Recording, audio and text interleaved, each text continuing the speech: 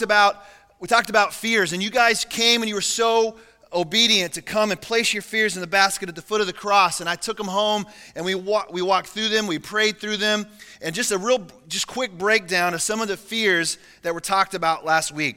And I'm not going to talk about you personally and say it was you personally that shared this fear, but you'll probably find yourself in these ones that I'll share. Fear of something happening to a family member, like I said, was the number one.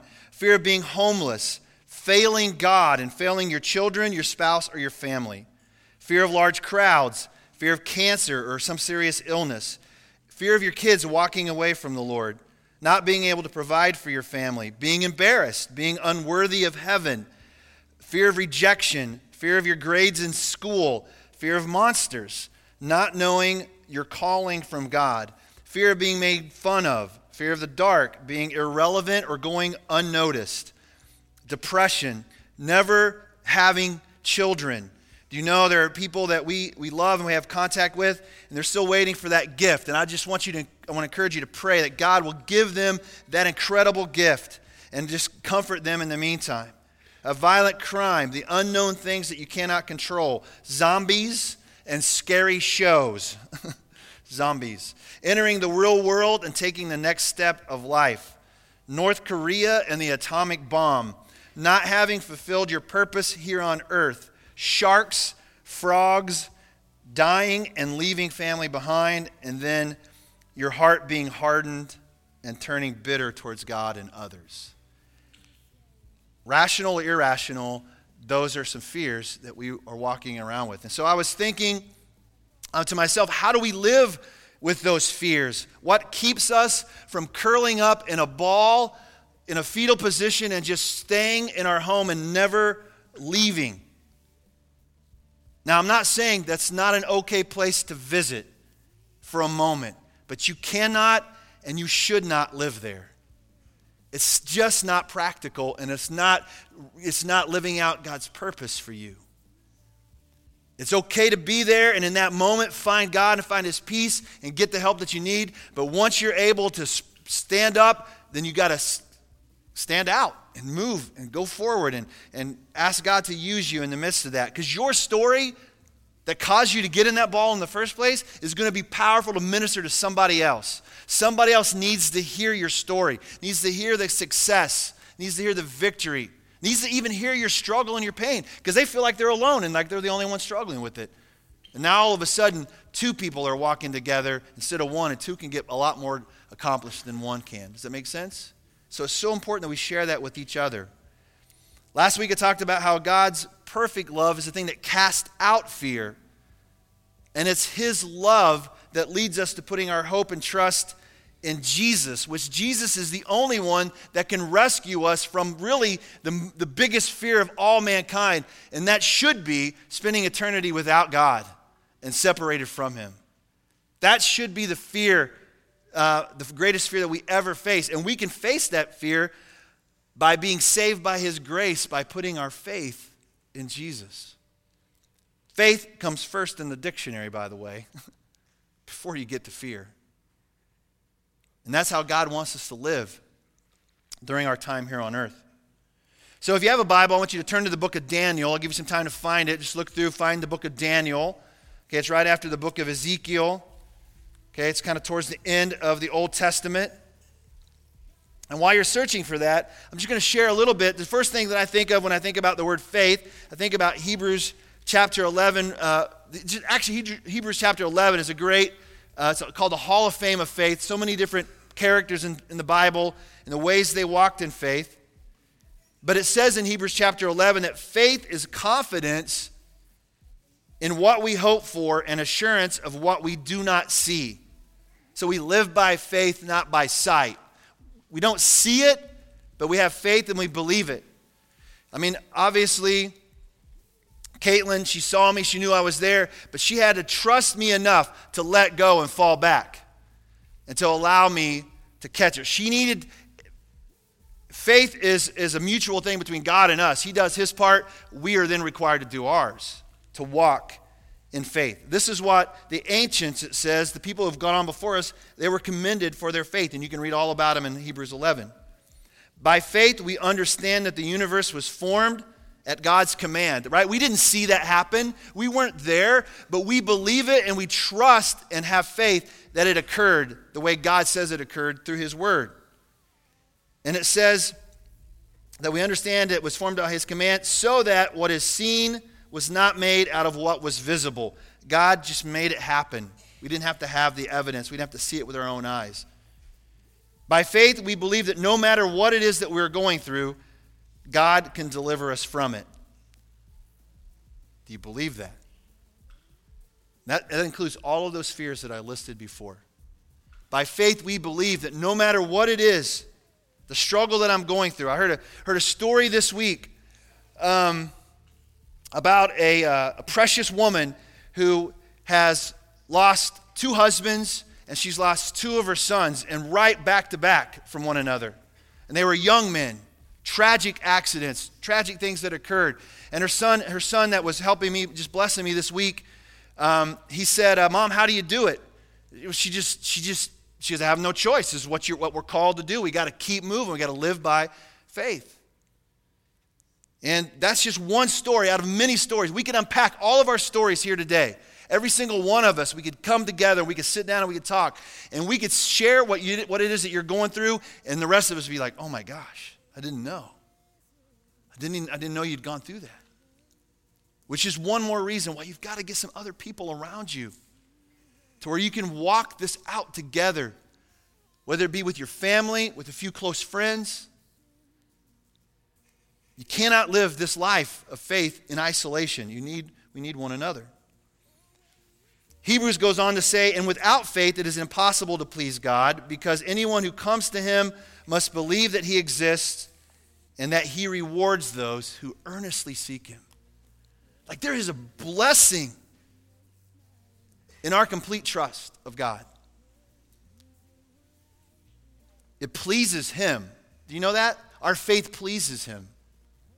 When we trust him, when we just believe in his word, God is pleased by that. And then it blesses us. Like it blesses him and it gives a return back to us. And I'm not saying that it's going to be easy. I'm not saying all these things are just to be, oh, well, just deal with it. That's not what I'm saying at all. Because faith really gets difficult when you're going through it. Last week, Pastor Brady came up and we all gathered around. We prayed for the Johns family. We prayed for their precious little girls that were in the hospital at Children's Mercy. And then later on that week, little Elise, 8 years old, she lost the battle. And I think Brady said today is the celebration of life. So be praying for this precious family. And we know, as a church family, that pain. We walked through it about a year ago. We know that pain, the loss. I'm a dad. And I prepare myself every single day of my life. And I'm not joking. Every single day of my life, I prepare myself for if something was to happen to one of my kids. I just go out with this mindset. God, help me walk in faith today if something was to happen to one of my kids. Help me believe and know that they know you, that they're going to be with you in eternity. Help me know that. Children, the best gift you can give your parents is the assurance that you know Jesus and that you want to walk with Jesus. It doesn't mean you have to walk in perfection, because we didn't walk in perfection, so we get it, but we've been a little bit further down the road. We know how to look back and encourage you along the way. But let your parents know. And parents, make sure your children know the good news of Jesus Christ. Whether they want to listen to it or not, you don't have to beat them up with it. But you know what? You need to share it with them and you need to model it. Because if you're not modeling it, your words mean nothing. You got to model that life for them. And it's got to be a priority. It's got to be a priority. Priority number one. It's the thing that matters the most. I'm sorry, I'm getting a little off track. But listen, your kid might be the best athlete in the school. And they might get a D1 scholarship and go on to play professional sports, but if they don't know Jesus, none of that means nothing. And I'm just telling you the truth. And as reality, there was a thing on TV, I think it was on the news or whatever, where people spend thousands and thousands of dollars to make sure their kids play all these sports. They specialize in a sport when they're 8 years old. And I'm not stepping on toe. I'm not trying to hurt anybody's feelings, but I'm just saying the reality is their kid is awesome. And they spend so much time and money doing that they've lost focus and track of the thing that matters the most. Now, in the midst of that, can you teach them about Jesus? Absolutely. You got to be intentional. You got to be really creative. You know, you can pray, and I was there. I mean, my daughter was an athlete. She was really good, and they wanted her to play on every team, every competitive team, every whatever. And we had to split time, and there was times where I say, you know what, but you're going to go to church before you go. Or you're going to make sure you go to church the night before. Or you're going to make sure that we do this. Or let's pray before you go. I'm saying be creative. I'm not being legalistic. Please don't hear me say that. But I'm saying it's a heart check for us. That faith has to be primary. Has to be the first thing that we teach our kids. And think about the people in Texas and Louisiana. Are they going through it? Do you think there's some good Christian people that got everything washed away? You know? Yeah, absolutely. They did. And so how are they dealing with this? They're walking by faith, right? They're walking in faith. So listen to this quote by C.S. Lewis. If you know who C.S. Lewis is, he's pretty famous in the Christian world. He's a British novelist. He's gone now, but he wrote some incredible books, including one called Chronicles of Narnia, and those books, a series of books. And he said, God allows us to experience the low points of life in order to teach us lessons that we could learn in no other way. That we can learn in no other way. So I keep practicing this, and I'm trying to keep working on that. But even in the lowest moments, I would encourage you to say, okay, Lord, man, what's it going to be? What's the lesson I'm going to learn? And how are you going to turn this around and to be an incredible blessing where when it happens, I'm like, whoa, you turn my how into wow. Do you approach life that way? I'm not saying bring on the rain and bring on the storm so I can suffer, but I'm saying when you're going through it, do you approach life that way? Listen, I'll be honest with you. I was there earlier this morning. I walked in. We had some struggles getting stuff together and this and that, whatever. I was really frustrated. And in my flesh and my weakness, I was ready to quit. I'm serious. I was ready to say, you know what, forget it. I'm just going to tell people, I don't feel it today. I don't want to play. Let's cancel the game. Do you believe I can be that way and feel that way? Isn't it crazy how the enemy works? Man, I was just really struggling in my faith. And then Pastor Brady comes in. And if you're struggling in your faith and you want to be lifted up, just have a conversation with Pastor Brady, the other Pastor Brady, for just a short period of time. If he doesn't lift you up, you're dead, all right? That's just it. And even if you are dead, he might lift you up there too, all right? I've heard that story before in Mexico. But anyway, so he prays this prayer. Listen, I'm just praying. I'm just preaching whatever God puts on my heart at this moment, okay? It's not even in my notes. But listen, he prayed this morning. I was frustrated. I didn't even want to pray. And we were praying outside, and he prays. He's like, God, would you just change somebody's mind today? It's not too late. Like, that they would just change their mind and they would come to church today. Do you know what happened? That happened. You might be it. You might be, it's like, dude, that was me. How did he know? I had my slippers on. I had my paper in my right arm, you know. And then I changed my mind. There's someone here today that they were going for a run, and God turned her around. Told her, no, you need to be in church today. Is that a coincidence? No, that is Brady praying in faith and believing. I didn't even have enough faith to pray it, but I'm glad he did. And I was just like, amen. I have nothing. Amen. All right. Man, we're running. There is no way we're going to get through all of this in time. Daniel. All right. Let me just do this. I want to honor you and I want to honor your time, but I want, just for the sake of time, there are 3 stories in the book of Daniel that I think speak of fear and great faith. Chapter 1, chapter 3, chapter 6, okay? My challenge is you to read it word for word for yourself. Not right now or you can. You can just read the Bible and tune me out. That's fine, because you're going to get more out of the Word of God anyway. 1, 3, and 6. The author is Daniel. He's a young man that's been taken captive, exiled into Babylon, taken out of Jerusalem. Him and his friends. It's a story about 4 guys, right? Daniel, Hananiah, Mishael, and Azariah, who then later become Shadrach, Meshach, and Abednego, right? You might know them more by those names if you're familiar with that. The fiery furnace, Daniel in the lion's den. All of this is coming back to you now. See, if it's not coming back to you, that's why you need to be in Brady's class on Sunday morning at 9 o'clock, right? So that these stories become familiar. So here's how it works. Daniel and his friends, they're taken out of exile. They said they were looking for young men, handsome, able to learn.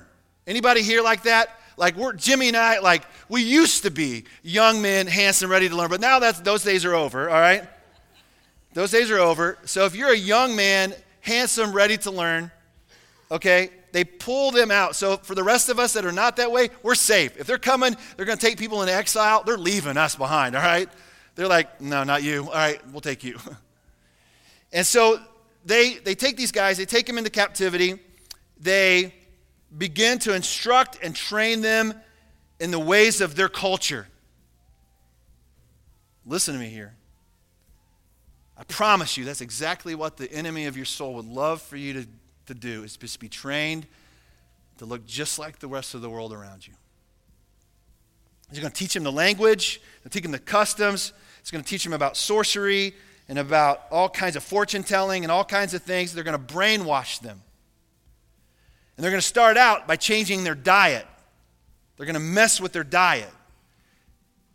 But even though there was maybe a sense of fear for even asking, Daniel wasn't one of those guys afraid of asking for the discount. Instead, Daniel said, I would ask that you will just test us and allow us to eat nothing but vegetables and water for 10 days and see if we're not healthier than the other guys. All right, this is in Daniel chapter 1.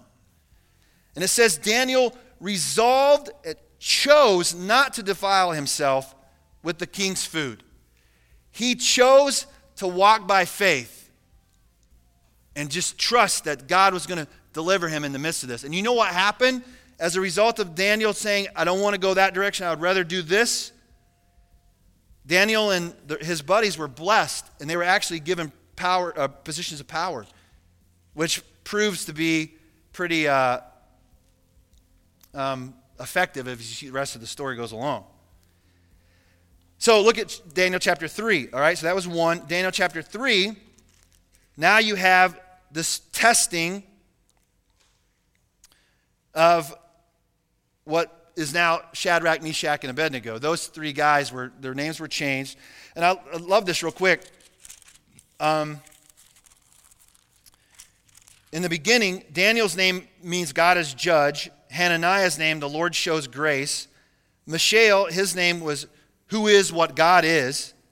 You know, it's kind of like, I am what God is. That's our desire. That's our goal. I am what God is. And Azariah's name was the Lord helps. But you know, in this culture, they changed their names. They wanted to give them a new identity.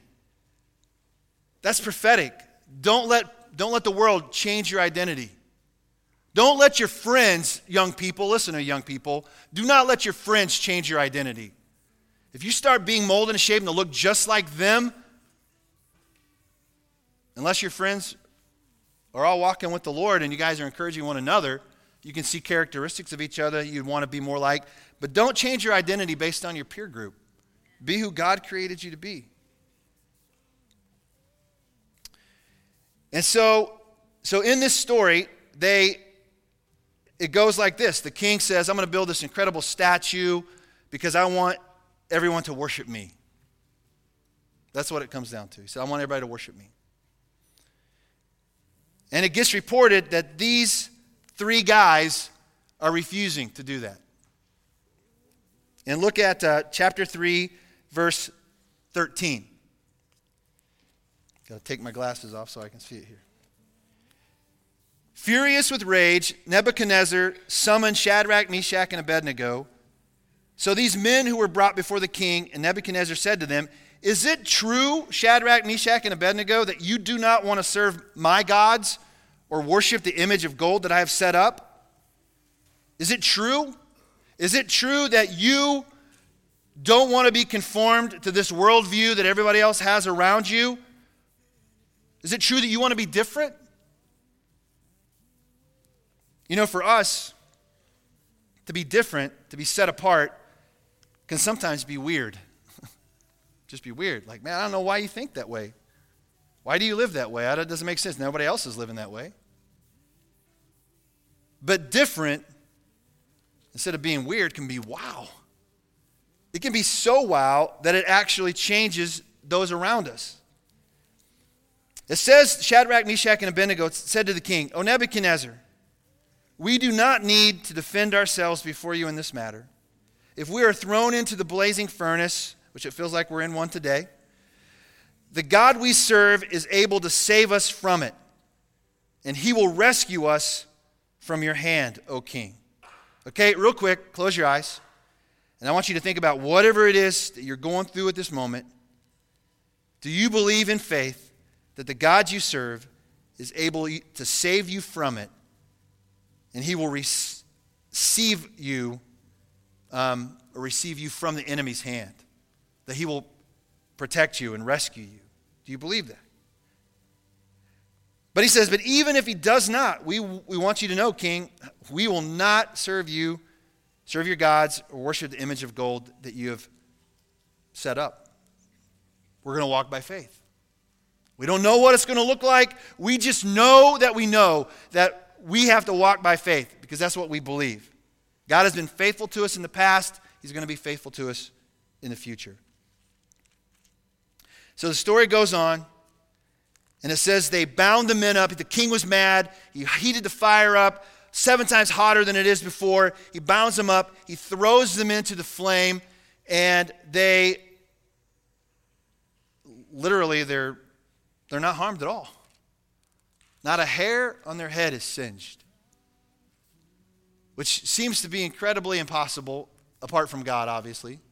I can't even open up my grill preheating it and not singe the hair on my arms. I mean, and it just smells weird, right? You know, so while they're in there, it says that the king looked up and was like in amazement, because he looked up and said, "Wasn't there 3 that we put in? But now we see 4. Well, the 4th one was Jesus himself. It says it looks like the sons of God. It looks like the Son of God. It's Jesus himself walking with them through the fire, all right? Is there something there that can help you today, what it is that you're going through, that we sang in the song, "Walk With Me"? That Jesus walks with you through this? And I know this seems so cliche-ish and pie in the sky, but it's the truth. If we put our faith and trust in him, if we reach out our hand and say, "Jesus, walk with me. I can't do this on my own." Apart from Jesus, they would have burned up. It would have been over for them. But God delivered them because of their faith. It says they didn't have even the smell of fire on them. And this is what Nebuchadnezzar said right at the end of chapter 3 and verse 28. It said, "Then Nebuchadnezzar said, 'Praise be to the God of Shadrach, Meshach, and Abednego, who has sent his angel and rescued his servants.'" Hear this. "They trusted in him and defied the king's command, and were willing to give up their lives rather than to serve or worship any god except their own God." So here's the wow part. If that wasn't enough, "Therefore I decree that the people of any nation or language who say anything against the God of Shadrach, Meshach, and Abednego be cut into pieces, and their houses be turned into piles of rubbish, for no other God can save in this way." Amen? No other God can save in this way. And without my glasses on, you're all a big blur to me, all right? But to God, he knows you and he sees you. He knows you and he sees you. And there is no other God. There is no other thing that you can choose to put your worship in and your trust in that will deliver you like this. And you can spend the rest of your life trying to find it. You can't. But you won't, because it's not there. It's just not there. Then the king promoted Shadrach, Meshach, and Abednego in the province of Babylon, because there is a blessing in your obedience here on earth and in heaven. There's a blessing. All right. You can read about Daniel and the lion's den because it's the same kind of story. Fear and faith wins. In chapter 6, we only have time to go there. I'm going to finish with this. May the worship team go ahead and come on up.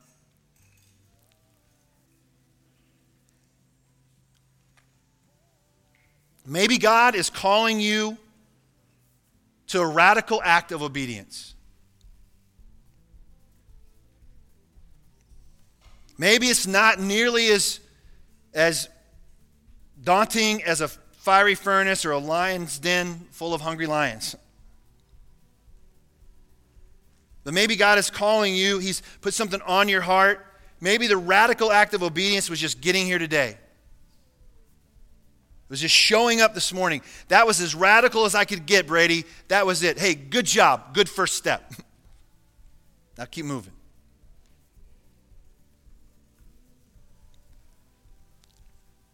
There's a guy named Craig Groeschel who is a pastor of Life Church. He's really a dynamic speaker.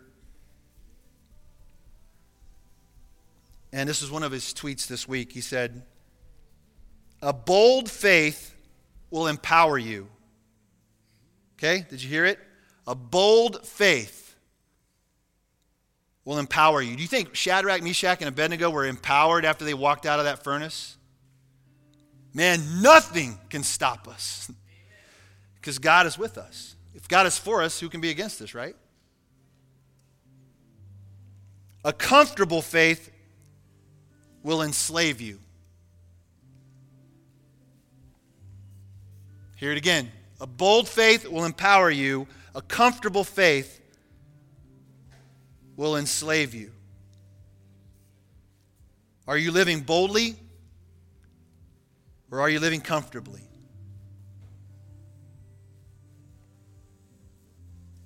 Are you living boldly? Or are you living comfortably?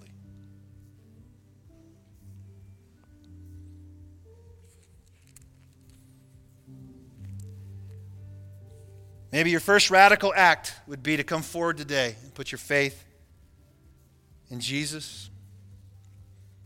Pastor Brady will be up here.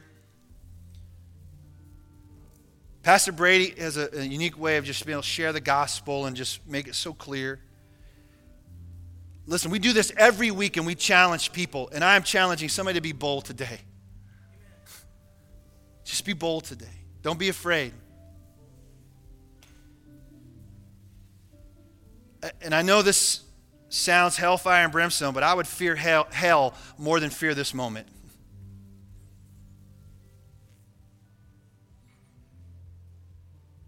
I will not stand before the Lord and have him say, "You didn't preach the gospel at your church. Why didn't you preach the gospel?"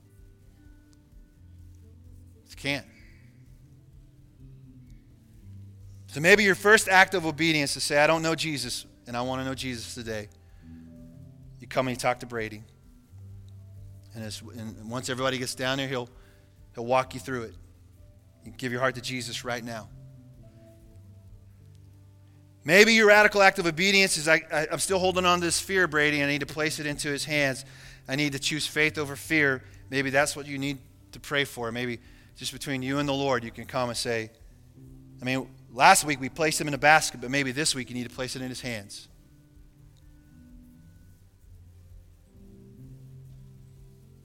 A bold faith will empower you. A comfortable faith will keep you right where you're at.